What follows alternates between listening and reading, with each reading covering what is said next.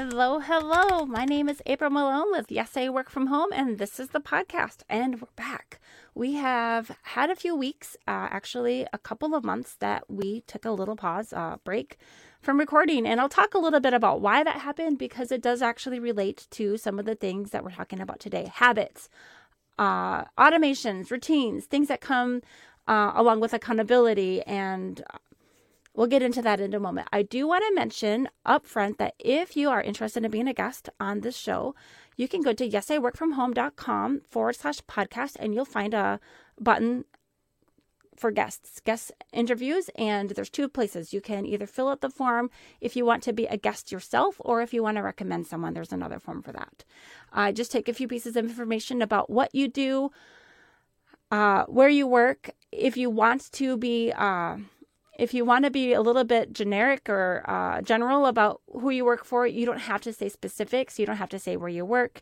If you do, if you're an entrepreneur and you want to sell something, there is some space for that. We definitely spend most of the time talking about your own work routines, your habits, your setup, your flow of work, and how you have made working from home work for you. We talk a little bit about household routines and how you fit that into your day or how you avoid them so that you don't get distracted. We're talking about routines today, and I am here by myself. I do not have a guest, and that's fine because I have a lot to talk about. So I have learned a lot about routines and habits in the last few weeks, and part of it has been quite intentional. Is actually one of the things that I wanted to commit to studying more, because part of the thing that I'm going to be, or that I am in the midst of implementing right now, is some help for people who want to improve their work from home habits, their work from home routines. And I do want to make sure that there's a distinction between habits and routines, because there is. So I have learned a lot. One of the things that I've learned recently is that habits are something that people usually develop over time. It's something that starts as a routine that you do intentionally, specifically, that you made a decision about. And then eventually those things kind of fade into the background of your mind and they become more automatic. I like to think of it as working under the low power. Like your phone, it goes into the low power mode and it's still working, but it's not working as hard. So your brain doesn't have to work as hard to do a habit. And eventually it almost can become subconscious. Some people might argue that it is subconscious or, some compulsion type things. But let's talk about habits as they're generally accepted. Things that started as a routine, became a habit, which means that you don't have to think very hard to do them. And sometimes you might not have to think at all. You just find yourself, oh, well, I did that thing. Or did I do that thing? I can't even remember. So one of the reasons that I did take a break from the podcast for a couple months is because I needed to focus a little bit on some of my health issues. I have some chronic injuries and chronic inflammation, some stress things that have happened. Long story it would take a long story to explain it. So, I've been in a few accidents and, I've worked in some rather strenuous environments as far as, working on the computer for a long time. In the past, I was a waitress. I used my arms and hands a lot. I was a potter and, I mentioned pianist, right? So I have used my hands strenuously for a long time. And then I've also developed a few bad habits about the way I sit, the way I hold myself. And it's actually only been in the last couple of years that I've really identified some of the things that I have done for so many years that probably have contributed to where I'm at now. So I have big knots on my shoulders and I have to go through physical therapy. I did just resume a physical therapy program recently and I started it right before the pandemic. And, I'm recording this at the beginning of 2021. So February, end of January 2020, I had an injury. My little boy was trying to get off of his bed, or I was helping him get off of his bed to get up for school in the morning. And he wanted to swan dive back onto the bed, and I put my arm out and I was like, buddy, you're going to stay here, stand up. And he jumped basically on my shoulder, and several weeks of of painful rehab for that. It was not fun. So, but some of them are chronic things that I have done and that I'm having to basically recognize that I've done to try to undo some of the damage that I've done to my body. For instance, I often sit with one foot up under my chair with the other foot extended. And I think some of that comes from, well, actually, I can pinpoint it back to when I was about 14 years old. I was in a quizzing thing. You've heard of quiz bowls and things like that. And the one that we had was, rather than using like a buzzer to answer the question, we would sit on this little pad thing, I guess. It was like electronic sensors in there. And when we jump up, that would be the first person that could get up and answer the question. And the way that I stood, I always had one foot out and one foot behind me to be able to pounce up and get ready to answer my question or quote this long passage of whatever. So, and then when I started playing piano, or when I was playing piano during those years, I always had one foot out for the pedal and then another foot back. I don't know why, but to support myself. I find myself driving the same way. And then when I started doing the transcription, it was the same thing. Again, that pedal where we would put our foot out, and that would be the play and the stop, pause. You push your foot down, it'd be play. If you put your foot to the right side or the left side, it would reminder forward forward. I don't know how to say it. So I have just adopted this posture of always having one foot in front of me and one foot behind me. And I'm 42 years old. Another thing that happened is I had 9 younger brothers and sisters, and being the good big sister that I was, I often was holding one. My mom started having more children around the time when I was 9. There was the third kid, and I was, helping, and I had a lot of I took pride in the responsibility that I had to help my mom and, feeding her and stuff. And so I wanted to be the big sister. It was fun to hold a kid. Then my mom remarried after my dad died. We had 7 more siblings. And so there was just pretty much always a brother or sister on my hip. And I don't begrudge that. That was, a wonderful experience in many ways. I think that I came to terms with the fact that we were going to have a big family around the time I was 14. and just, I'm looking at the picture of my family as I am talking. So, but I always had that kid on my left hip. And when I had my own children eventually, years down the line, I had that already built in. I guess, when your dominant hand is your right hand, you're more likely to hold the heavy things with your left hand. So I've heard. I haven't verified that, but I think that we have a tendency to do some of the more fine motor things with our right hand. And, the bigger, if I had a kid on my hip and holding with my left hand, it would still free me up to use my right hand for writing and texting or whatever I would need. So anyway, I'm a little lopsided, and it's coming out, and we're getting better, and I'm feeling a little bit better. And it's funny because I lost quite a bit of weight a few years ago. After I had my kids, I recognized, okay, I've built some eating habits and patterns from, I was breastfeeding for a long time, and you have to keep up your milk supply. And in my mind, I told myself, I can't lose too much weight, because if I lose too much weight, I won't be able to feed my babies. And I was working from home during those years. And one of the things I really didn't want to have to do was pump. So I know that's a really big part of a lot of moms' lives, but that wasn't one of mine. I was able to just nurse my babies when I needed to. And then there weren't any bottles. There wasn't anything else. So I think I was always nervous that if I didn't eat enough and keep up my milk supply, that I would have to start this new routine that took a lot of time and I didn't want to have to do. So I continued to eat to maintain that. One of the habits that I started with eating and gaining that weight that I had came around the time that I was pregnant with my first daughter. And my own mother, I just mentioned she had a lot of kids. She vomited throughout her pregnancies. And I hope this isn't triggering for anyone, because I know it can be traumatic for people who have hyperemesis.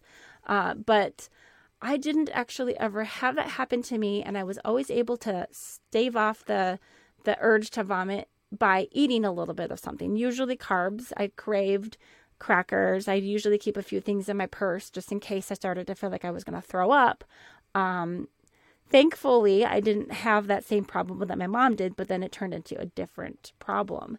So I lived in a city that had 2 Krispy Kreme donuts stores and with drive-thrus. And, if I started to feel a little gross and like I might have to barf when I was driving through town, I would swing through the drive-thru, and then it turned into a thing that I would just do. Sometimes I would crave it and I would go out and find it. But, they talk about when you're driving that sometimes you can kind of go onto autopilot and just all of a sudden find yourself like, oh, I guess I got myself all the way to work. I must have checked out for about 5 minutes, which is very scary to think about. Like, was I paying attention to the road as I was driving or what? But sure enough, I would find myself back at Krispy Kreme donut. And so it began. I had 3 kids, and I lived in the same city with the Krispy Kreme donuts for 2 of them. The other kid, I lived in a different city, and they had Krispy Kreme donuts at the grocery store. I could go buy them in a box, and I just supplemented with candy and other bad things. So one thing that I am focused on right now is not shaming myself. I have done that in the past plenty enough. For a while, I would make myself wear the clothes that were just too small to just make myself be smaller. And I'm not there right now. I don't want to have that negative self-talk all the time right now. So right now, what I'm focused on is being healthier. And if that means spending more time outside and changing the routine for my kids' school so that we can be outside more to get a little bit more exercise, especially right now, the weather in Arizona is gorgeous. It's the early March month it's early March right now, and we are in just like the height of beauty. We are mid-70s or low mid-70s, low 80s. I brought the kids to the swimming pool yesterday. We have a little pool in our community that I brought them to, and it's gorgeous. So I want to make the most of that. So one of the things that is a little bit confusing when you're learning about habits is that some people think that you can turn anything to a habit. And that's where I think some people get a little confused about what habits are. So the other day I was reading and I came across this article. I actually think I even Googled, are habits the same thing as routines or something like that? And I came up with this article, nearandfar.com, NIRandANDFAR.com. And I really appreciated how this author made a distinction between habits and routines. They said that habits can initially be a routine that requires concentration, but eventually those things become a little bit more subconscious. But routines never really can become a habit some routines can never become a habit because they always require concentration. For instance, writing. If you want to journal more, you can make a habit of picking up your journal, but the routine of actually writing that journal is going to be a different category. Your brain processes some routines and habits differently. By definition, behaviors that require concentration, deliberation, or extended effort are not habits. I think that's really interesting. So basically, things that you find yourself procrastinating often, cleaning, working, writing, exercising. If you're routinely procrastinating that thing, that means it's not something that's really a habit.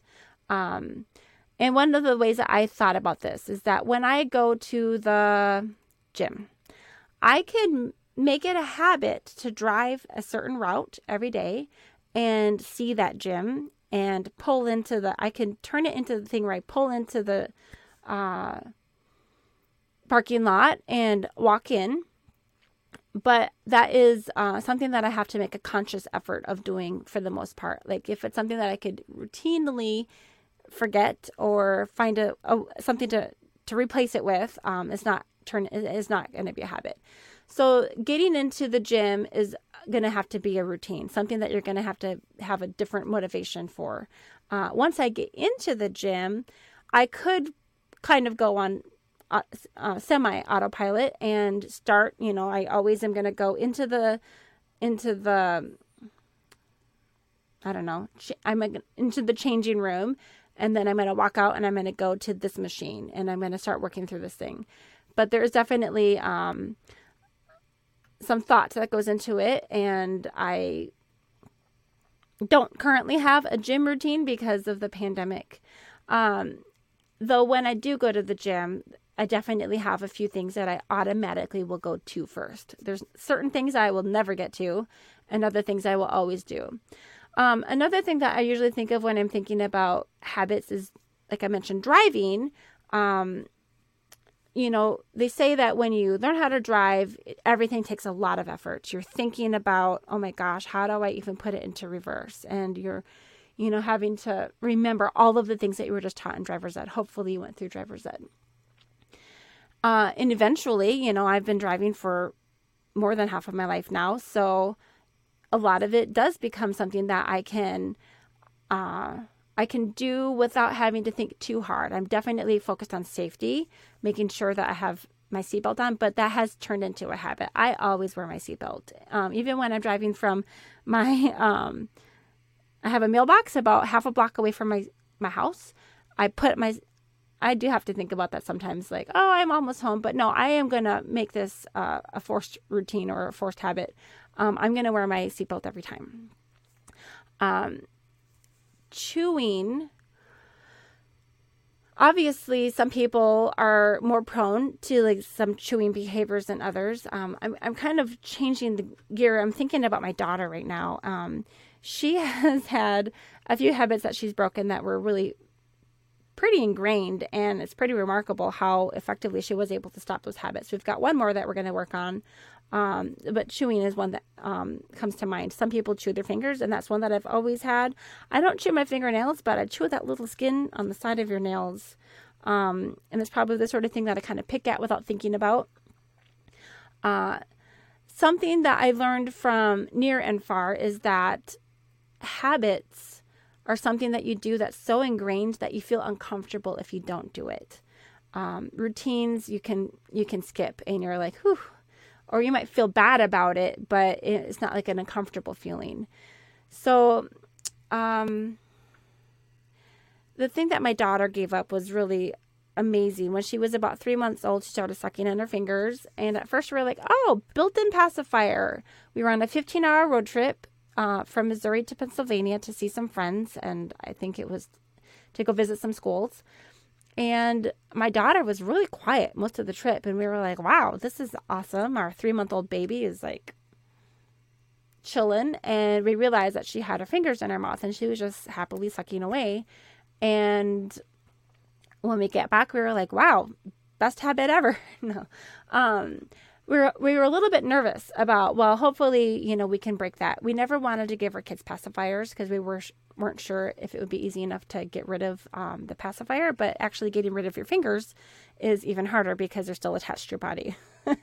So a friend of mine who was a finger sucker in a past life, she said that the thing that worked for her is I think they gave her a T-Guard, there's a product, it's called T-Guard, and they also have finger guards. Some kids end up sucking usually 1 or 2 fingers. 2 fingers, I think, is really common. So usually the first 2 fingers or the middle 2 fingers. And my daughter was the middle 2 finger sucker. She sucked her middle finger and her ring finger for 6 years straight, basically without stopping. And she was a verbal child. When she was little, she could talk. And when she was 2 years old, we were like, okay, 2-year-olds sometimes suck their fingers, but it's going to hurt your teeth and your mouth, and we want to help you to stay clean because a lot of things that you touch are really yucky, and we don't want to have you putting germs in your body. So when you're 3, we think you're going to be done sucking on your fingers. Well, she wasn't done. She wasn't done when she was 4 or 5 either, and when she turned 6, it was still going strong. But we had enough conversations with her by that point, I think, that she became ready to make that conscious decision to try to change her life, which for a 6-year-old, it really is a big life change if that's, a way that she was soothing herself. Fast forward, we have learned that the same daughter had some spine issues. And when we saw her x-rays, the doctor said, oh, she's probably been feeling really cruddy most of her life. And the reason that she's sucking her fingers is probably a soothing thing for her.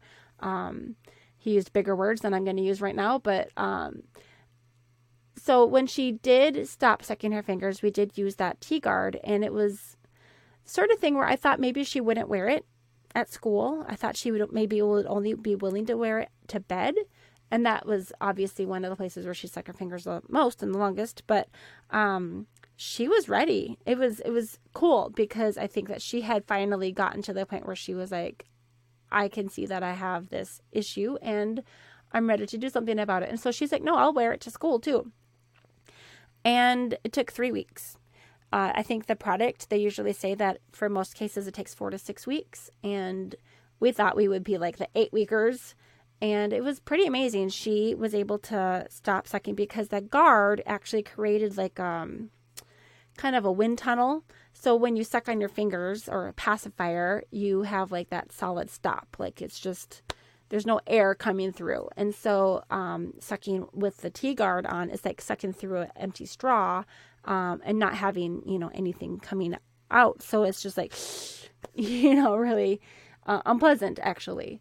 So it was effective. Now she did, continue to sometimes put things in her mouth. We'd see her, she doesn't really like to chew gum because I think that one of the ingredients makes her stomach a little bit upset. But we'd be like, can you just chew normal things? Like, I think we even got her a little toy at one point. But overall, we've stopped. Her hair ended up in her mouth for a long time, and that stopped. It's kind of cool. I think I said the right thing at one point. When I was younger, I wanted to pierce my ears, and I know that's something that she's talked about a few times. And I said, when I can see that you're able to stop chewing your hair, we'll know that you're ready to get your ears pierced. And I think she stopped pretty quick. And I think I had a similar experience when I was about the same age. I was cracking my knuckles really often, probably driving my mother and my teacher a little bit up the wall. So someone, I think a friend actually, just told me one day, oh, if you keep cracking your knuckles, they're going to get so big that you'll never be able to wear rings. And then you wouldn't be able to wear a wedding ring if you ever got married. And I was like, what? Which, of course, that's not true. At least I don't think it is. I don't know the scientific background there. But I learned later that probably wasn't true. But it actually helped me quit cold turkey. And I think that some people do have a very powerful ability to quit something cold turkey. You hear of people who gave up drinking or smoking overnight cold turkey. And, there's withdrawal with that, definitely. But oftentimes, if people don't replace that habit with something that they, get that similar reward from that they got from the first thing that they had, it often comes back. So it's one thing to have the willpower to stop for a week or 2 weeks. It's another thing to have a sustained change in life. So one of the things, I read a book the other day by Charles Duhigg, The Power of Habit. Why we do what we do in life and business.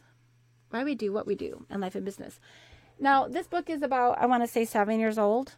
And I really appreciated a lot of things in there. I agreed with most of it. But there are a few things that I would probably, mention in a review.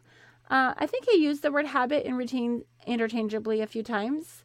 And I don't know if things that people do when they're sleepwalking, would necessarily be considered a habit. So I had a little bit of an argument about that in my mind, at least. But his writing style reminded me a lot of one of my other favorite authors, who is Malcolm Gladwell. I have books over here. Malcolm Gladwell wrote The Tipping Point, and he really does well with finding very interesting stories, and combining them with really interesting research. And I like that. I'm like the nerd who is like reading like all of the footnotes and,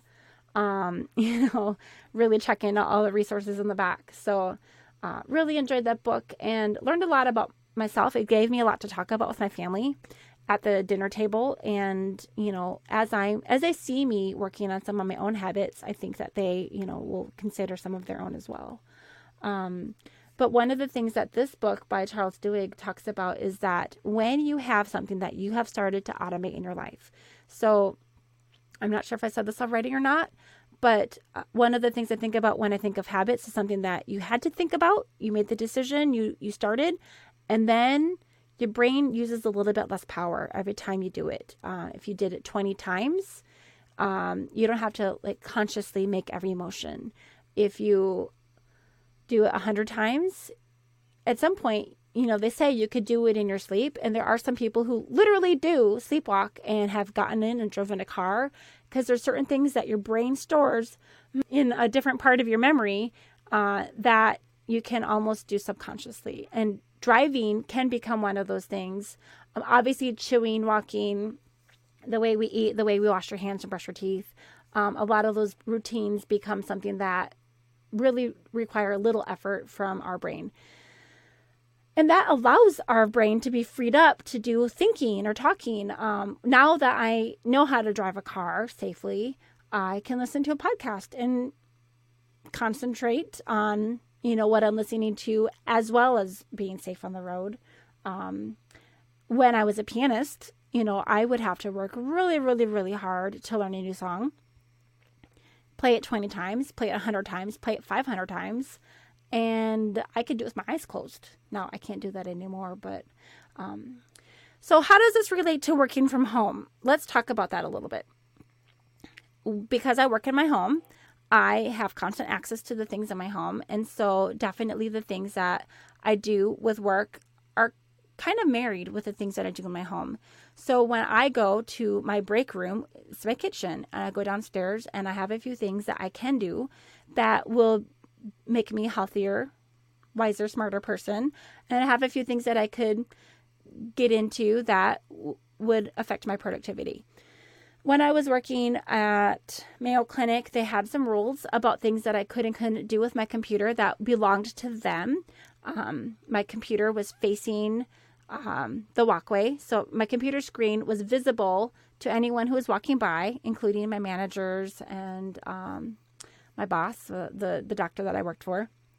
And so I was pretty motivated to do well, to not be caught doing things that I shouldn't be doing, which probably happened a few times too.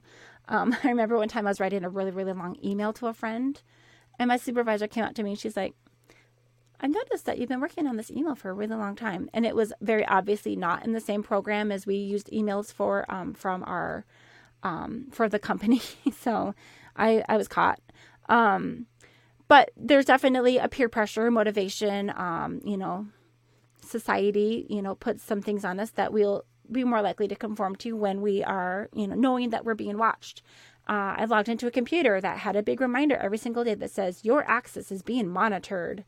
And I knew that the managers and the higher ups would have the power to review my emails or to see what kind of applications I was using on the computer. They had a lot of time management type things that they could track. And I'm sure that probably came into my productivity and my my ability to get a raise. So money management, my time management was related to, the idea of like, I might not get a raise if they catch me doing something that I shouldn't do. Now, at some point, they said, hey, we don't want anyone using Facebook anymore on work time. And then one day when we broke the internet, when I think Michael Jackson died, and I don't think that I probably cared as much about some of the pop culture things as other people did, but that was one of the days that the management came back and they're like, hey, we weren't able to like have enough, we didn't have enough power to do all of the systems that we needed to do for like taking care of our patients today, because people were focused on the news, and that takes up a lot of bandwidth as far as like running video and everything. So like, sorry, but you can't watch the news or read the news anymore on your work computer. And that was a little bit before everyone had smartphones. And so definitely they probably saw a boost in productivity at that time. Now, working from home, I don't have anyone that can see over my shoulder and see what I'm working on. When I was working for Mayo Clinic from home, I still was using their computer that still had that login, notification and everything. But when I went away from that, now I have my own computer and my own time. And so there has been some adjustment in there. And that's one reason why I'm getting really interested in reading about productivity and habit building, because those are some things that I've read about a lot over the years, but I am still working through for myself. I'm an adult educator. I know what I should do, but do I do it? I worked for Mayo Clinic for many years. I know what I should eat and how I should exercise, but do I do it? And so there are a few ways that I've worked on over the years that have helped me develop some better habits. And now that I'm trying to become a lot more aware of them, making even more habit changes and routine changes is going well, but it's a work in progress. So at the beginning of the year, I don't generally like to do like New Year's resolutions, but at the beginning of the year, I committed to myself that 2 of the things I wanted to focus on a little bit more for this upcoming year, knowing that we would still be in the pandemic and that, we might not be able to have our normal life back yet. But one of the things I wanted to do was to focus a little bit on my stress. And I love my family. I love my job. I love what I do. I love what I do with you. I love this podcast. But there are a lot of things that are still stressful in my life. And one of the things that I've noticed that really helps me to calm down and to feel good is to take a bath. So I said, I'm going to try to take more baths. Maybe not every day, but just more often than I do. I generally take a shower, but that's not as relaxing to me. A shower is wonderful, especially being that I do have some of these muscle issues, like having that water beating on my shoulders is wonderful. Another thing I wanted to commit to doing more is reading. And with that, I want to read more about the things that I'm helping people through. So I already consider myself to be, pretty well versed in a lot of these things. I talk with these experts. I read about them. I spend a lot. My kids are like, why don't you like to play video games, Mom? And I'm like, I have other things that are consuming my time. And I really enjoy researching these topics, or learning more about people who work from home who have experiences that are different than mine. But I want to read more about productivity, habit building, good things like that. I picked up a Stephen Covey book. He's the author of The 7 Habits of Highly Effective People. And then I have another book by him, and oh gosh, I don't think I can remember the name of it, but it was like stories relating to the 7 Habits of Highly Effective People. I don't generally gravitate toward nonfiction books. Honestly, I prefer fiction 99% of the time. But as an educator and as someone who is a lifelong learner, I do know that is something that's important. So I have gone ahead and found, thankfully, used copies of some of these books. I actually even asked in my Buy Nothing group that I got some of the games for our game schooling, for homeschooling through. I said, hey, does anyone have a copy of this very old and popular book? And sure enough, someone had one and gave it to me. And then someone said, oh, I have the other book by the author, and gave that to me. So I haven't had to put a lot of money for those things. And by the way, if you're not into the habit of reading, not really, if you're not into a routine of reading, remember, people pour hours, like years of their knowledge into a book. And I really appreciate that. We are in an era of, buy this and we're launching this new thing. And I am too. Like, definitely there is an element to this. Yes, I work from home business that will be, paid if someone wants to have extra support, that is available. But for the most part, a lot of things that we can learn, they don't always have to come from a one-on-one mentor or coaching group or something like that. Sometimes you can learn something from a book. Now, that being said, some things are easier to learn and to implement than others. And habits, good habits, are something that we can do automatically. And bad habits that we want to let go of and replace, that might need some more support. So there's definitely a time and a place for having additional support. We're talking about routines, and routines are something that might need encouragement. Those are the things that we want to procrastinate, that we feel guilty about, but we don't want to change. And so sometimes we don't, unless we have an external or intrinsic motivation. So having someone who can help keep accountability is definitely really pertinent to this whole lifestyle change. All right. So let's talk a little bit about some of the work habits that people have developed. I was talking a little bit about my posture with how I'm sitting. Earlier, I had one foot under me and one I always had a kid on my hip, so one foot was forward and one foot was behind. When I was sitting, I was lopsided. I was talking about that. Another thing that I have noticed over the years is that I don't stand up enough. Some people might have to more often for other reasons, like maybe have a smaller bladder than I do, or other, like a dog that you need to get let out. But sometimes if I'm focused, I will stay sitting for a very, very long time and not move. And part of it is the nature of my work. Sometimes I'm back to back with appointments or meetings or teaching. When I teach ESL, sometimes the meetings are 25 minutes and sometimes they're 45 minutes, but we often will run towards the end, or I'll be using the extra couple of minutes that I have in between classes to do what we call feedback, kind of report on what happened and what we learned about and how they did and what we can continue working on. So rather than, taking that 5 minutes that I have in between classes, sometimes I'll just sit and take care of that report so that I don't forget it. I do have some attention problems at times. You can probably tell from the nature of my meandering conversation. I'm trying to get back to the point, but sometimes if I don't take care of that report immediately, I only have 12 hours to get to it, or one of the other companies gives me 24 hours. But if I don't get to it immediately and I get on with my day and my kids are, demanding, a lot of time and energy from me, that 12-hour mark might roll past and I'll be like, oh, I woke up at 3 o'clock in the morning for nothing. I'm not going to get paid for that thing that I just did. So that's no fun. And so I told myself, no, you can't leave your computer until you're done. And for the most part, if I stick to that little, self-talk that I have, I won't get paid unless I do this now. That helps me stick to it. But when I sit for so long, I'm more likely to get stiff. I'm more likely to get sore, and my muscles are more likely to get all balled up.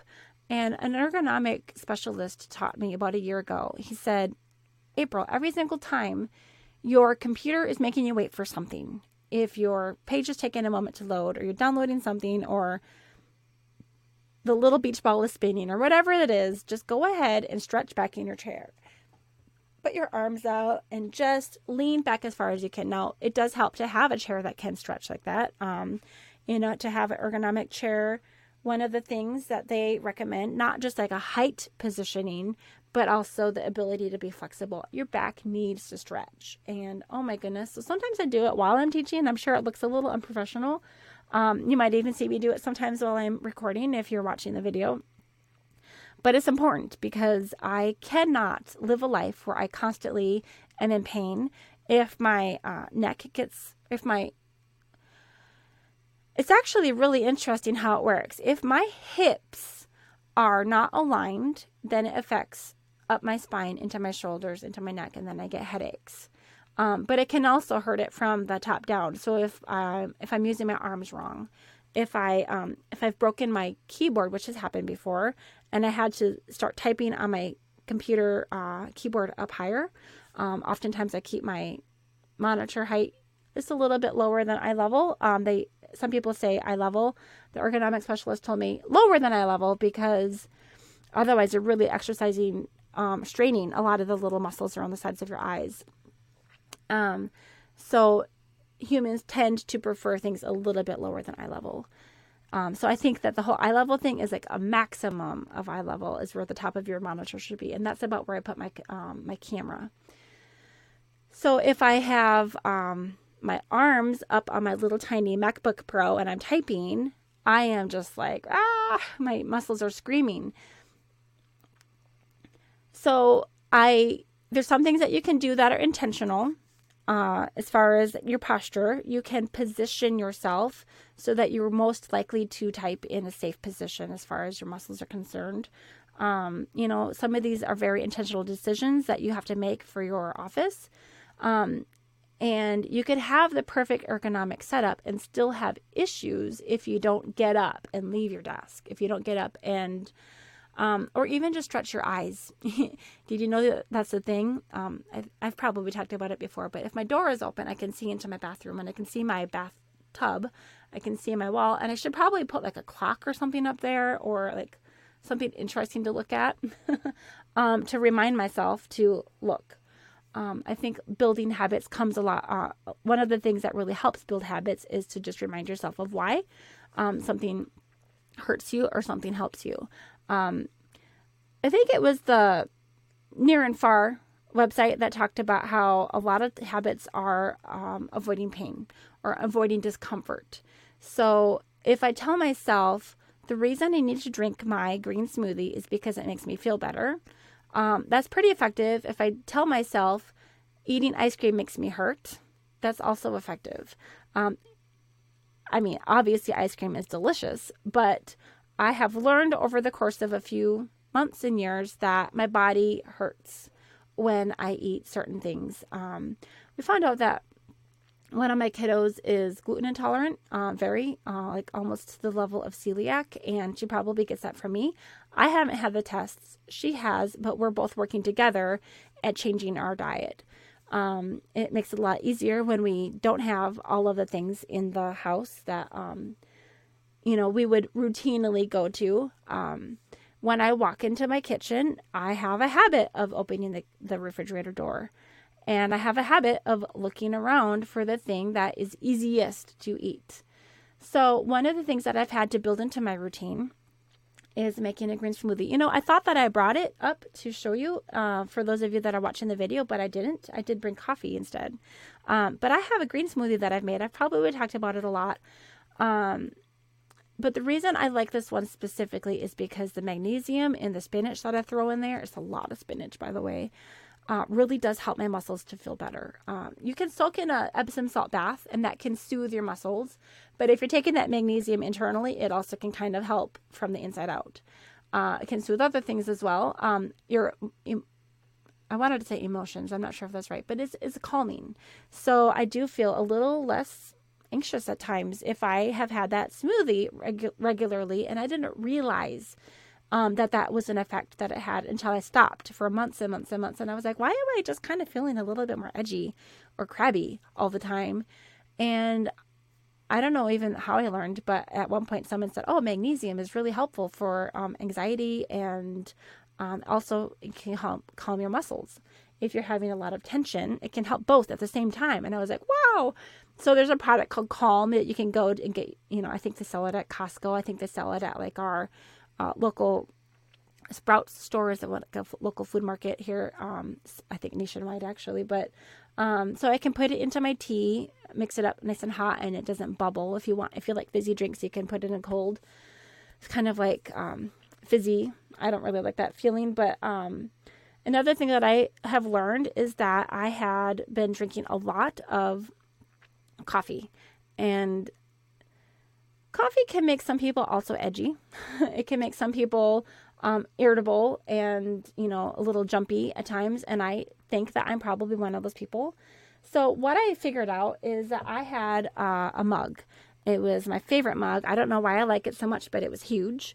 And I would just fill it up. And I have other mugs of different sizes, and I would fill those up too. I usually fill everything to about, 3/4 of an inch from the top. And then I top it off with some cream, or I was putting Torrone's, how do you say it? The sugary syrups in. And so I would leave enough room to add a bunch of milk or some cream or some sugar, sugary syrups or something like that into chocolate even. And it was delicious. And I would just drink the whole thing. This is actually going back a little ways, but when I first got married, my husband would make me coffee. And it was kind of a thing because I didn't really like the taste of coffee, and he really did. And so I would sometimes drink tea and sometimes drink coffee. Well, when we got married, I started noticing I was having a lot of headaches, like ridiculous number of headaches, but only on certain days of the week. It took me about 6 years to figure out that I was actually having caffeine withdrawal. So I would work 3 days on the weekend and have 4 days off. And I would have 4 days of headaches in between. And I never made the association. I don't know how I didn't, but that I was having a caffeine withdrawal because I wouldn't drink coffee on my days off of work because I don't like it. Well, over the years, I was starting to drink coffee regularly to try to avoid the headaches. And I would fill up the cup all the way to the top. And I wanted to have that consistent amount because if I fluctuated in any way, it would affect my headaches. I'm pretty sensitive to them. So I'm in the process of weaning myself off of coffee. After being married to a coffee lover for 11 years, I do kind of like the smell of it, and won't lie, maybe a little bit the taste, but I think I mostly like the cream and the sugar the most. So this is kind of funny, but I have very, very, very gradually weaned myself off. I learned if I kept the mug the same, I would be able to get the same amount of coffee and be able to avoid headaches. So here is my little baby mug. This mug probably holds about one cup in the English measurement. And I measured this one. I have this semi-huge mug here, and I measured it this morning, and I put 2.5 cups of fluid in here, and I was like, wow, that's a big difference. Whoops. So if I'm using my huge cup, I am more likely to have a major headache if I switch to the smaller cup. So I started using measuring cups to measure how much coffee I'm drinking every day. I was measuring out 1.5 cups down to a cup. I would gradually wean myself down about, a quarter cup every week or two. This is a third cup. And I'm currently down to about 1/4 cup of coffee. And so I do have these mason jars. This one holds, I think it's 8 fluid ounces. Is that right, for 1 cup? And if I fill it up 1/4 of the way from the bottom, that is equal to 1/4 cup. And then I add some coconut milk. So this looks like it's probably a little bit more than 1/3 of a cup or half, including the milk. And if I pour it into my very small mug, I know I'm pouring it for the video. It's not very much coffee in there. Like, I'm still really at the bottom of this little tiny kid mug. It's my Peter Rabbit mug that we got when I was pregnant with my second kid. I've learned that if I put my coffee into the smallest mug that I have, that I don't feel like I'm being left out.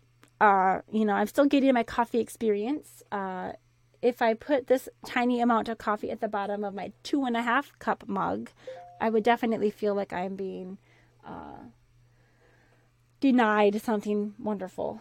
So anyhow, let's chat a little bit about the difference between automations and routines.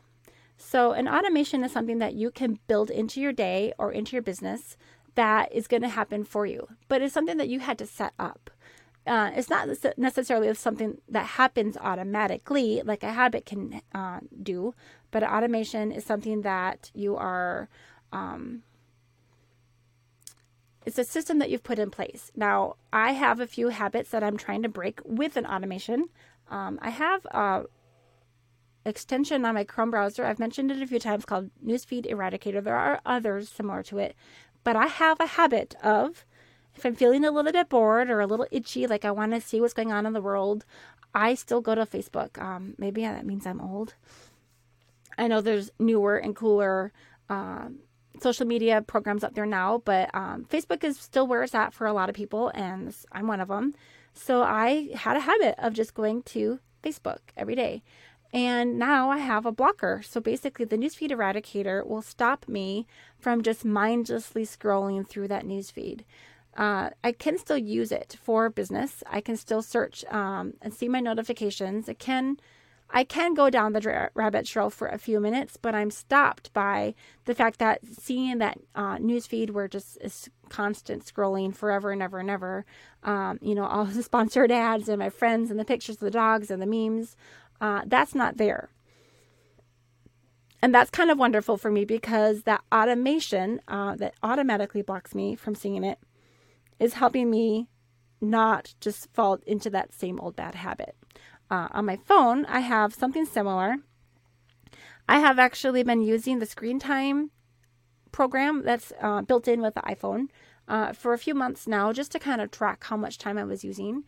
But then I finally put the password protection on it after a few more weeks. So around the winter holidays, I decided, you know what, after our 2020 election, the news cycle was just bursting with information, and we're in the middle of a pandemic, and there's a lot to read about. I don't want to get political, but there's just a lot to read about, no matter who you are.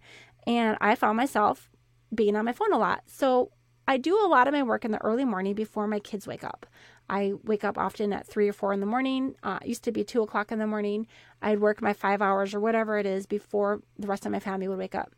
And so when my kids were awake and at school, I was overseeing them. I was running the laundry, sometimes putting away the dishes. My husband does that more than I do, but I was busy helping my children, teaching my kid how to read, but I was also on my phone a lot. These are like my daytime hours are probably what most people would consider like their evenings or weekends. That would be my daytime hours because of the nature of my schedule. So I started looking at my screen time controls and I was like, oh, holy cow, I was on my phone an average of 8 hours a day for the last week. And obviously that was not like an every week thing, but it definitely happened at least once. And I'm a little ashamed to admit that. But so I said, okay, I'm going to put a screen time password on my phone. And I set a limit for myself for some of the apps that I generally find myself wasting time on. There's some that I need access to all the time, my maps and my messages. You know, there's things that are important that might come through that I should check. And then my fingers have that habit. Like, I feel like there's certain things that you actually can develop muscle memory and you don't have to think about. Like I said, playing the piano, I could just play that song almost in my sleep. Well, my fingers started to figure out that passcode for my screen time protection. And all of a sudden, I'd be like 3 hours later, I'd be like, what? I unlocked it 15 times to continue reading this for, 3 hours. So I have learned, I need to take that app off my phone, or I need to bury it into a folder. And sure enough, within about a week or two, my fingers will just automatically find my way there. I am taking ownership. There was some decision at some point where I decided, I should override this passcode and just go ahead and continue on. But at some point, it definitely becomes that habit. So I brought my phone to my husband, and I don't feel like I'm a child or anything like this, but I just said, hey, honey, I am trying to downsize my screen time. Would you be willing to put a password that I don't know onto my phone for some of these apps? It's not going to be all day, every day. And some of them I'm allowed to use for, I think I gave myself, this is maybe way too much for some people, but less than others. But I think right now my goal is to be on my phone no more than 2 hours and 45 minutes. Don't ask me how I got to that number, but that's what I came up with. And some of my phone work is work, like literally like communicating with people and answering emails and things like that. So, and also screen time's counting maps. So like sometimes I'm driving around and using map. And on those days, sometimes I'll override that for that. And he's like, okay. And he put a number in for me. He thought of a word and, and locked my phone for me. And I didn't need to ask him to unlock it much in that first week. I think I only came to him maybe 2 or 3 times. The next week or so, I started coming to him more often and be like, hey, can you just pop your number in? And then eventually one day, I think I was out driving and I was trying to get to a destination, but the address was in an app that I had locked. That had already, the time limit for me for that day had run out, and that place I was trying to get to, it was locked inside of an app with my passcode that I didn't know. And I called my husband. I was like, you just have to tell it to me. I'll try not to remember it. Well, after I did that 2 or 3 times over the next couple of weeks, then I remembered it. And now I've just been back on my phone. And so I can see that my screen time usage had gone down like 20% every week. And now it's like up 40%. And I'm trying to get back down again. So definitely these are things that you can think about as far as, what is a routine? What is a habit? Is it something that I'm going to be able to eventually automate in my own life, just habitually doing something almost semi-consciously?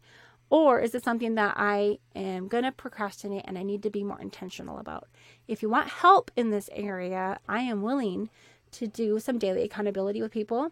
There is, on my website, I am starting a membership. And this is totally in the making. We are still in the development process. We just got the website up. I have a few experts who I've been talking with that are going to be able to help offer some additional support beyond what I can do, if you feel like you might need even more. So if you want to have access to resources that help people who work from home, not just literally setting up your office equipment or your internet security or something like that, but if you want help with those routines, or breaking some bad habits by replacing them with new habits. Or if you want to have a conversation with someone to identify some ways that you could maybe increase your productivity or routines, I would love to talk with you. This is something that I have been dedicating a lot of time to and enjoy talking with people about. I've had a few meetings that have been really interesting and insightful, and have set up like a little bit of accountability thing where you can plug something in every single day. It takes maybe 2 to 4 minutes. If you wanted to spend more time on it, you could.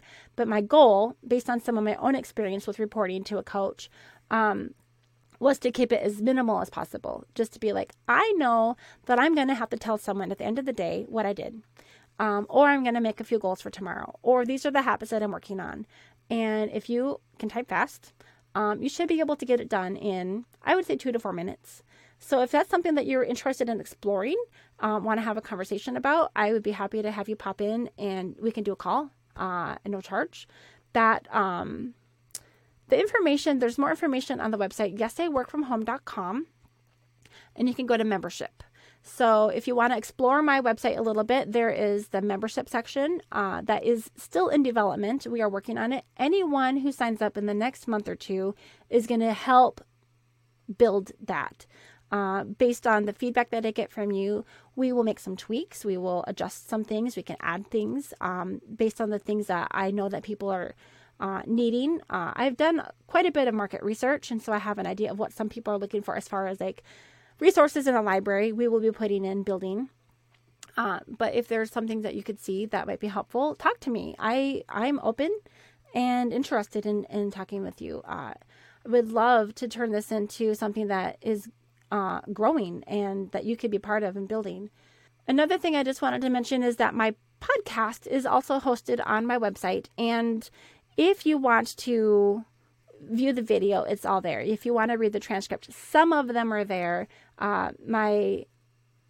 When I took this pause from recording my podcast for a few months, the lady who's helping me with the transcribing has also taken a pause. So some of those are completely finished and some of them are in the works. So I'm going to be helping get some of those back up again too. But if you want to dig around on the website and give me feedback on that, I'm open. I have some help with that, and or if you want to help me with some transcription, reach out to me. I am hunting for someone to help me even for a few months. I appreciate that. Another thing is, I think I mentioned at the beginning, if you want to be a guest on the show, there is a place that you can go to and fill out the application.